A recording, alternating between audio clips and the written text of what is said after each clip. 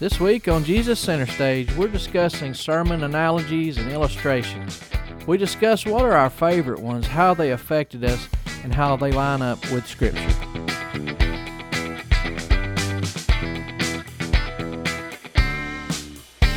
going to start with, it's almost Christmas.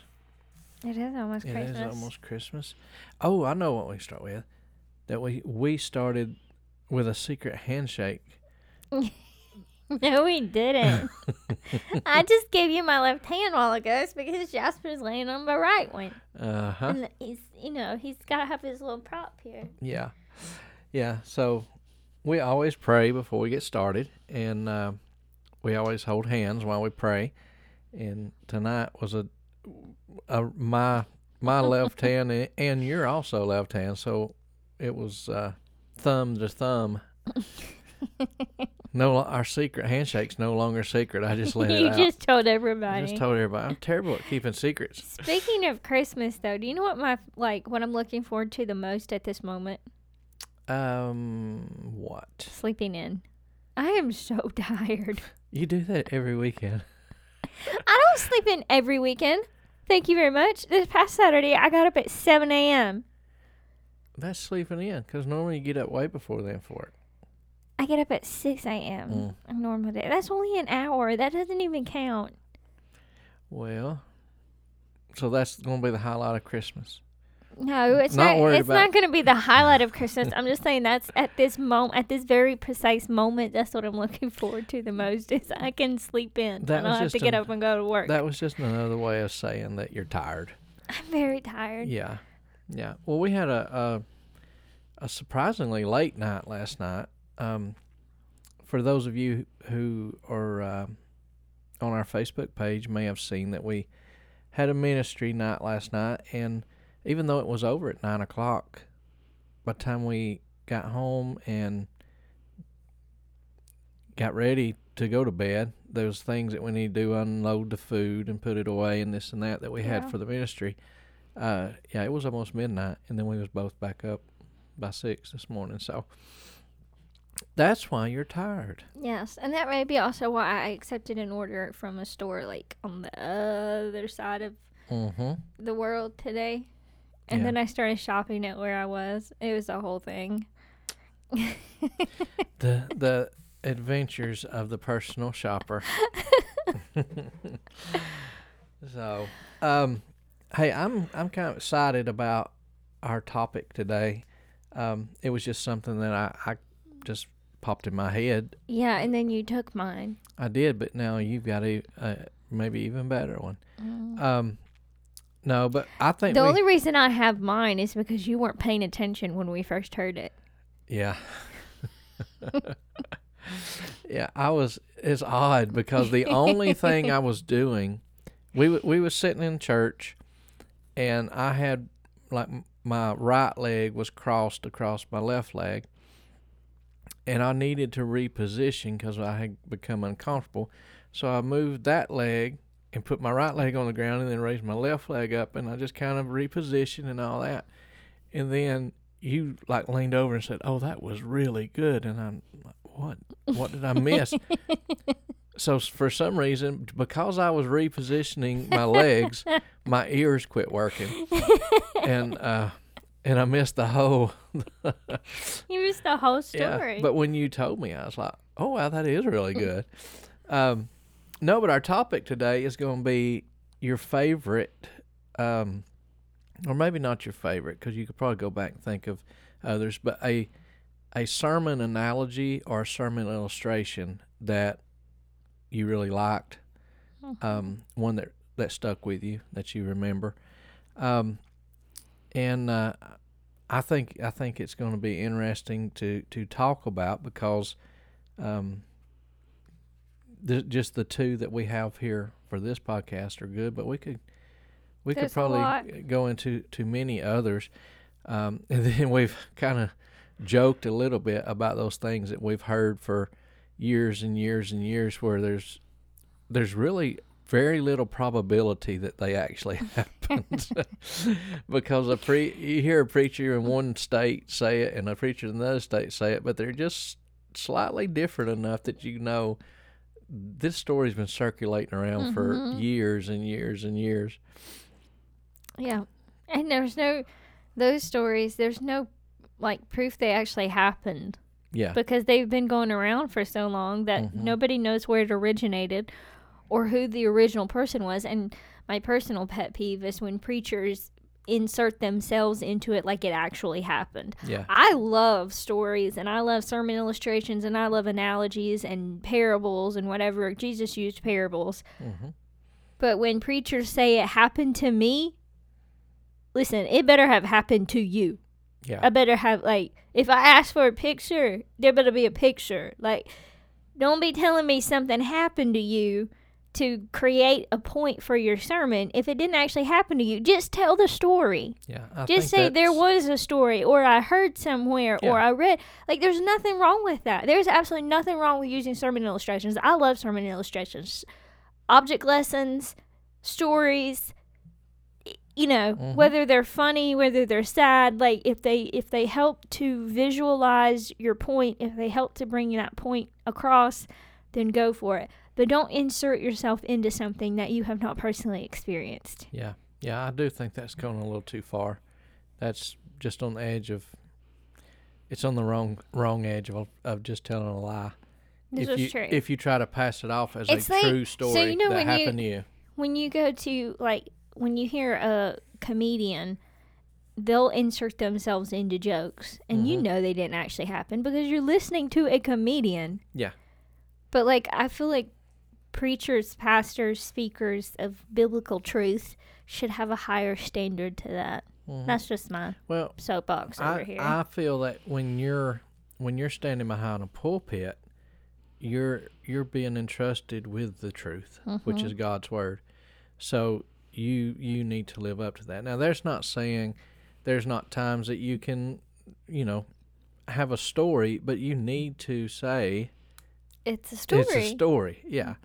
So, but anyway, today's topic is going to be our favorite our current favorite sermon analogies or sermon illustrations that we have heard from different sermons. And as always, we encourage our listeners to, if you got something that, you know, stuck out to you that you've heard, reach out to us, let us know. Maybe we can share that with our other listeners. So, with that being said, would you like to go first? No, I would like you to go first. You would like me to go first? Okay. I would.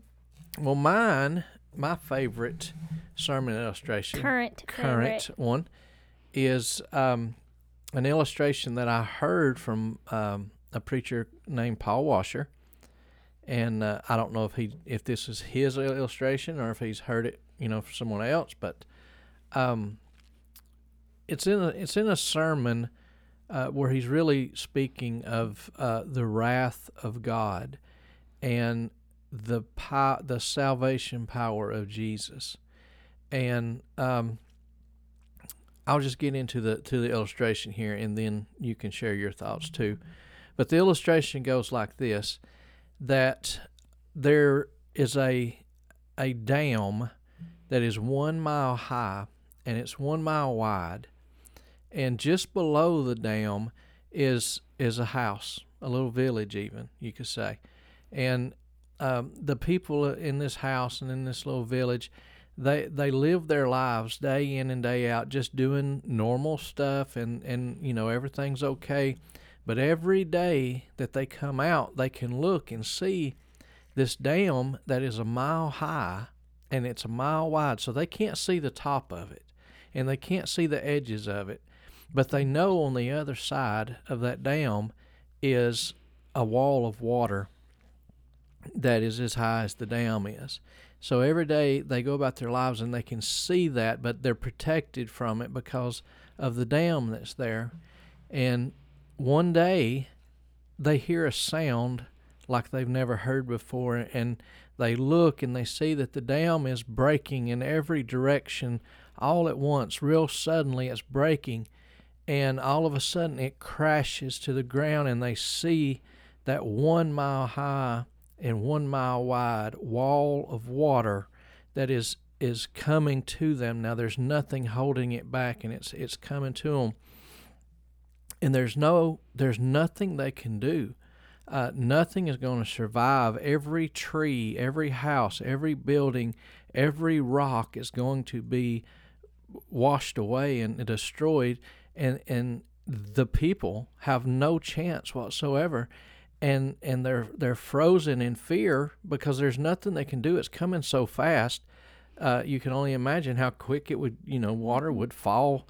How from that. helpless you would feel in that moment. So here comes the water, the wall of water from a mile high, and it's in all of its fury and all of its rage, and everything is coming. And he says, just before it got to the house, the earth opened up, and every bit of that water went into that hole in the ground. And he said even on the other side, that their socks didn't even have wetness on them, because every bit of water that fell from the dam was swallowed up by that big crack in the earth. And right before it got to them. Yes, right before it got to them. And the purpose of this illustration is that wall or that water that is built up so high and so wide that you can't even see the tops and the edges of it, it's representative of the wrath of God, and that is been stored up. And there was a verse here I was going to read out of Romans chapter 2. It's verse, I believe, 5 and 6. It says, "But because of your stubbornness and unrepentant hearts, you are storing up wrath for yourself in the day of wrath and revelation of the righteous judgment of God, who will render to each person according to his deeds." And this is the wrath that's been storing up because we've all sinned and fell short of the glory of God. And the wages of sin is death.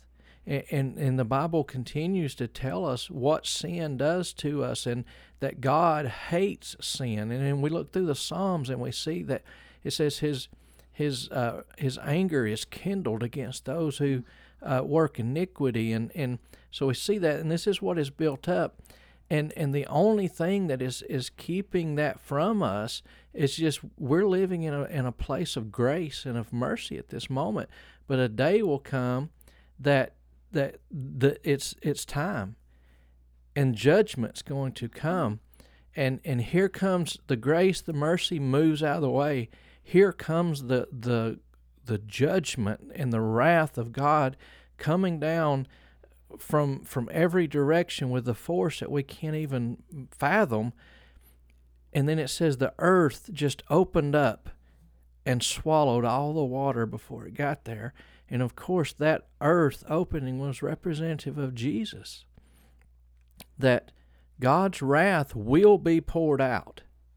That's not in question. It's not that we can do something to keep God from having poured out his wrath. But he poured it out on Jesus. He poured it out that when Jesus hung on that cross, that his wrath that was for me, that wall of water that was coming, was laid upon Jesus, and he took that punishment. He took that crushing, and I believe I can't tell you the verse, but I want to say it's Isaiah, where it says that it pleased God to crush him. It's Isaiah 53. Yeah, Isaiah 53. It pleased God to crush him, and that's what happened on the cross. Was that the wrath that was intended for me and for you and for any one of you that's listening right now, that it was coming to crush you and me because of our sins and because that we are not righteous. And Jesus took that on the cross, and he took the crushing. He took that beating. And when that hole in the earth opened up and the water went in, that was representative of when that happened.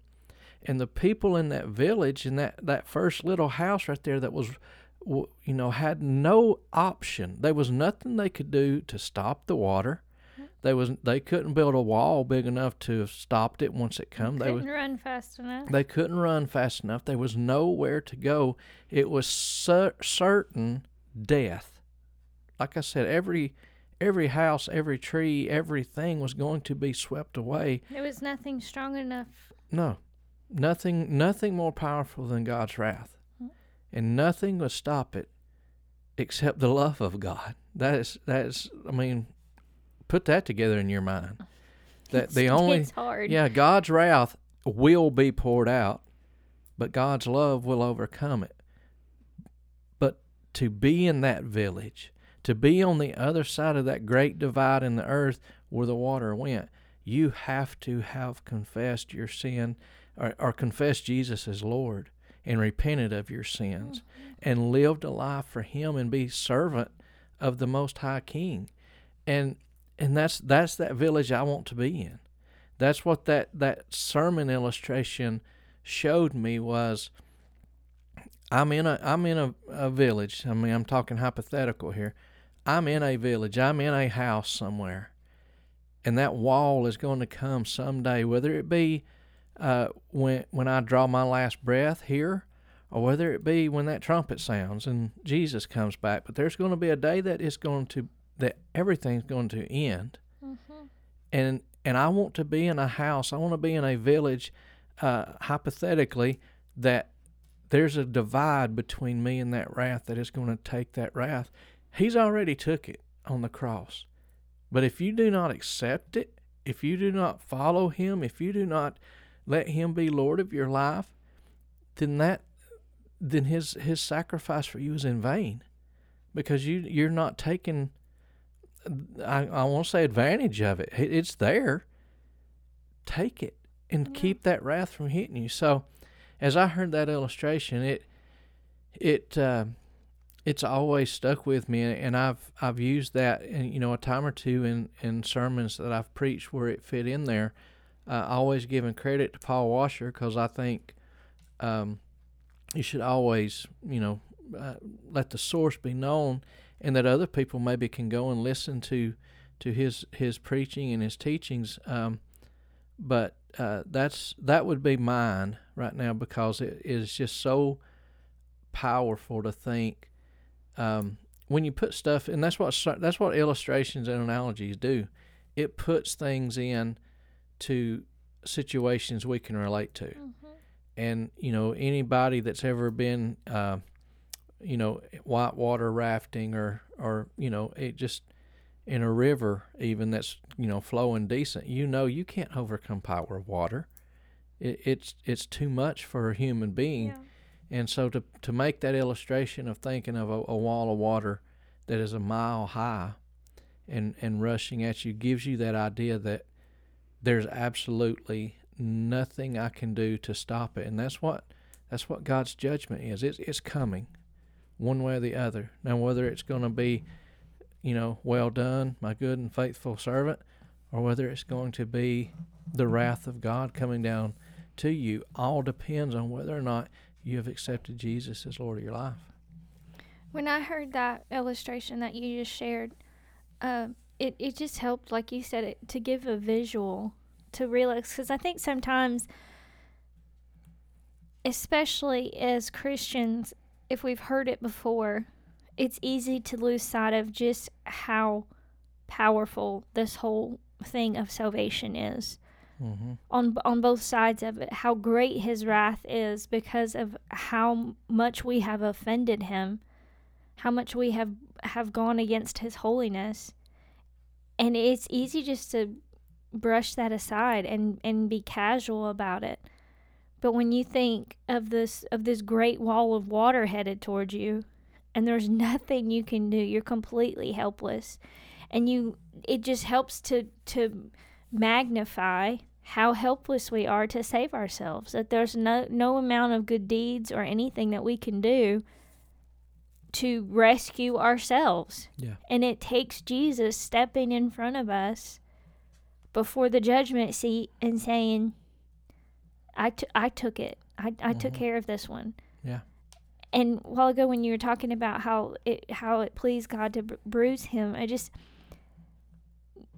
if you think about the eternal separation from God that we all deserve because of how we have offended him and how we have broken his laws, but Jesus in that moment took everybody's eternal separation and was completely separated from his Father for us. Mm-hmm. Like he stepped in right before the verdict was cast that you're banished forever. He stepped in and took that sentence. Yeah. And I guess I just have this visual of Jesus literally stepping in front of me. Yeah. And stopping and taking for me what I could not handle myself. Yeah, there's never been a greater love story. You know, we joke, especially this time of year, about your Hallmark movies and how they all have the same plot and the same the same things happen, and they try to portray some great love story, but they're all cheesy. Love stories can't compare to what love it showed, that he took all that just for us, that we could be with him. He's the only one that would. That's right. Only one that could. True. Yes. All right, so that's mine. Now, what is yours? What's your favorite? So current. My current favorite. So we were at church the other week, and the pastor was preaching, and he used this illustration, and I looked it up and found it also on the internet. So I don't know the historical accuracy of it, but it's a great story, and a very great sermon illustration. So the story goes that when Oliver Cromwell was in charge of England, Great Britain, I think that's what he was in charge of. I should have checked that. Anyways, that's not important. They, the kingdom was running low in silver coin. And so Oliver Cromwell sent his people throughout the kingdom to try and find more silver that they could use to turn into currency. And so his officers went throughout the kingdom trying to find silver, and they came back and they said to Oliver Cromwell that we have not found any silver except for the statues of the saints that stand in the corners. And Oliver Cromwell's response was, "That's perfect. We will melt down the saints and put them in distribution." And when I heard that, like you said earlier, I was like, whoa, that was good. Like, I just got so excited, just that analogy, that illustration of let's melt down the saints. They're standing in the corners. They're within the courtyard of the church. Mm-hmm. But let's melt them down and put them in distribution. And so then my mind goes into, like, I think it might be Jeremiah that talks about how he sits as a refiner of silver. Mm-hmm. Is it in Jeremiah? I think it is. Anyways, there's somewhere that talks about him sitting as a refiner of silver. So I'm thinking about that because they were statues of silver that he said, let's melt them down and put them in distribution. And then I think about how as children of God, we are called to go outside of the walls of the church. And here they were statues. They had the look of saints. They had the appearance of saints. They were found where you would expect to find saints, but they were doing absolutely no good there. Yeah. What the kingdom needed was currency. What the kingdom needed was something that they could use. Mm-hmm. And the statues were not usable. They were there, but they were not usable. Yeah, they was full of something that was very useful. Yes. But we hold this treasure in earthen vessels. Mm-hmm. They're full of something that's useful, but locked up inside the courtyard of the church. Just there, just not accomplishing anything, not useful for anything. And so Oliver Cromwell says, let's melt them down and put them in distribution. And if you think about the whole, the refining of silver and the melting down, that in itself could be amazing. Like, you could just preach that a while, of how God comes and he lets the trials of our faith, and he puts us through tests, and he lets things happen to try us and to purify us In Job it says, when I have been tried, that I will come forth as gold, which is another precious metal, useful for things once that it is purified. So just that in itself, you can preach for a while. We need to be available for God to melt us down, and get out the dross and get out the things in our lives that make us unusable. And then we can be distributed. Yeah. Like, put into circulation. Put into circulation. Yeah, you can't take a whole statue of something and use it. Like, it's go to the store to buy something. Yeah, that's not gonna happen unless you're like an art dealer or something. That's really not useful. But to melt it down and to put it in circulation, that means it's going to be passed around. It's going to be used. It's going to touch every. I just got this. It's going to touch everybody who uses it. Yeah. Every hand that it passes through. Everybody who lays hold of it for some reason as it goes from one person to another. And that's how we should be as children of God. Yeah. Not saints sitting in the courtyard, but distributed, circulating among the people, where everywhere that we go and everybody we encounter, they're left with the benefits of the gospel. They're left with something that they didn't have because they don't come to watch us sit in church and see how pretty we are. Yeah. But they want to know, they need to see the kindness of Christ Monday through Saturday, and not just the statues in the courtyard. The people in this world who need to know about Jesus the very most, and I'm meaning by the ones who don't know him and don't care to know him or don't know anything about him, the people that need him the most will never walk inside of a church for a church service. So if you're going to give them that valuable nugget there, that silver that is the gospel, it's going to have to go out to be distributed. Well, even if they do come into the church, if we're sitting there as these pious religious, look at me, I'm silver. Yeah, look at me, I've got this all together. I'm refined. I'm perfect. I'm formed into the image of a saint instead of the image of Christ. What good is that going to do them? Yeah, like, that's not going to help them at all. But when we are melted down and we are Christ-like Monday through Saturday, and we live this thing out in circulation, that's where the difference is. There's a couple of verses that I found that I think go with this sermon illustration. One of them is in Philippians chapter 2, verse 15, and it says, "So that you may prove yourselves to be blameless and guileless, innocent and uncontaminated, children of God without blemish, in the midst," did y'all hear that? "In the midst of a morally crooked and spiritually perverted generation, among whom you are seen as bright lights, beacons shining out clearly in the world of darkness." It doesn't say on the edge of, or over there by yourself, or in the church you shine as lights, but it says in the midst of. So smack dab in the middle of your workplace, and smack dab in the middle of the grocery store, and smack dab in the middle of the traffic jam. You're supposed to be shining as lights, as bright lights, in the middle of all of the hatred and the chaos and the rudeness and the whatever else you can put on there, in the middle of all that. And then the other one I found, that I found to go with this, is in Romans chapter 10. Paul says, right after he talks about whoever calling upon the name of the Lord will be saved. That's verse 13. But then he says, "How will people call on him in whom they have not believed? And how will they believe in him of whom they have not heard?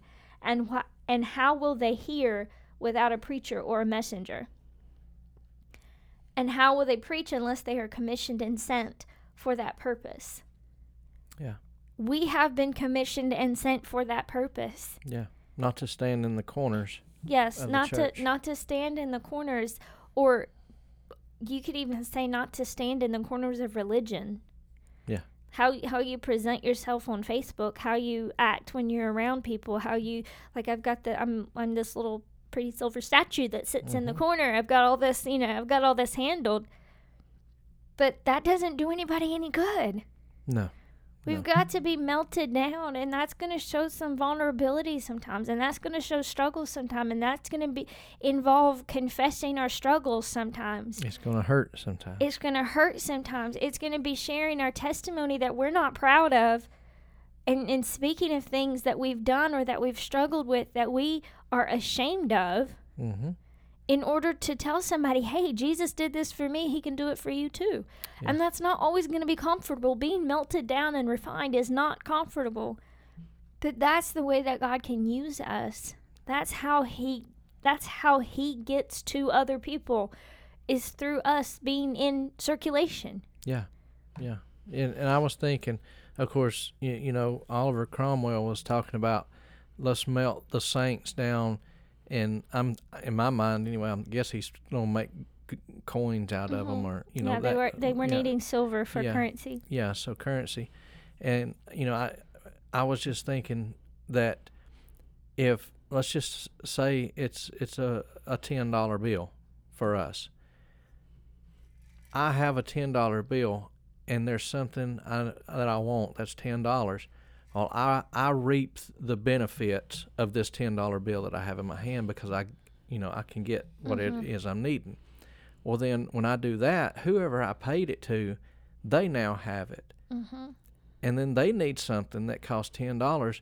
They reap the benefit of that $10 bill. And then on to the next person and the next person. That $10 bill can pass through millions of hands before it's finally wore out, and every single person that touched it, that had it in their possession, reaped the benefits from it. It's like that. When I was a kid, I don't know if people still do this, but there used to be a website called where'sgeorge.com, and it was a dollar bill, and you would put the serial number in it and where your town and your state. And then you would spend it, and then you'd go back and check on it, you know, and see where it was, and just that idea, like it goes everywhere. Yeah, it just keeps like on something, going. a bill, a coin that you might have in Tennessee one week, a month later it could be in South Dakota. Like it just goes everywhere. I'm just thinking about that as we have this treasure in earthen vessels. We can be circulated. The message that we have can be circulated just like that. There's no end of possibilities to who it can touch and how far it can reach when we start living like Christ outside the church. Yeah. And that makes ask that question. If that is us, then the people that we come in contact with, just like that $10 bill, are they getting something from us, from our interaction with them? Did they get something positive, something Christ-like from that? Yep. That was a great illustration. I'm glad that you got it because I missed it when it first happened. Oh, I was like, whoa. If you hadn't have caught it, then we would have just missed such a great illustration. I was just thinking a while ago, this was pretty good, our favorite sermon illustration. I thought, I wonder what would happen if we flipped it and went with the worst sermon illustrations. Oh, I already know yours. It could be a comedy show, I think. But no, that's I know mine too. I know which one you would use, and I just thought of one. So maybe we should do that one day. Maybe that'll be in our future. The worst sermon illustrations we've ever heard. So, but I think that went well as far as the way that the illustrations are so effective and pointing back to Scripture that, it just works. I don't know exactly how to say that. I think it reinforces it. Yeah, when you hear that, it brings it to life, I guess. Yeah, sometimes you can hear a sermon and you may not remember the whole sermon, but you're likely going to remember an illustration because it brought the point. And if you can remember the illustration, then you're going to remember the gist of the message. That's right. All right. Well, I guess we could say Merry Christmas because this will come out the 2 days before Christmas this year. So, Merry Christmas. And we look forward to, well, we'll have another one before the new year. I was going to say we look forward to starting a new year, but we'll have one more next week. Yeah. So, anyways, hope you enjoyed it, and keep Jesus center stage in your life.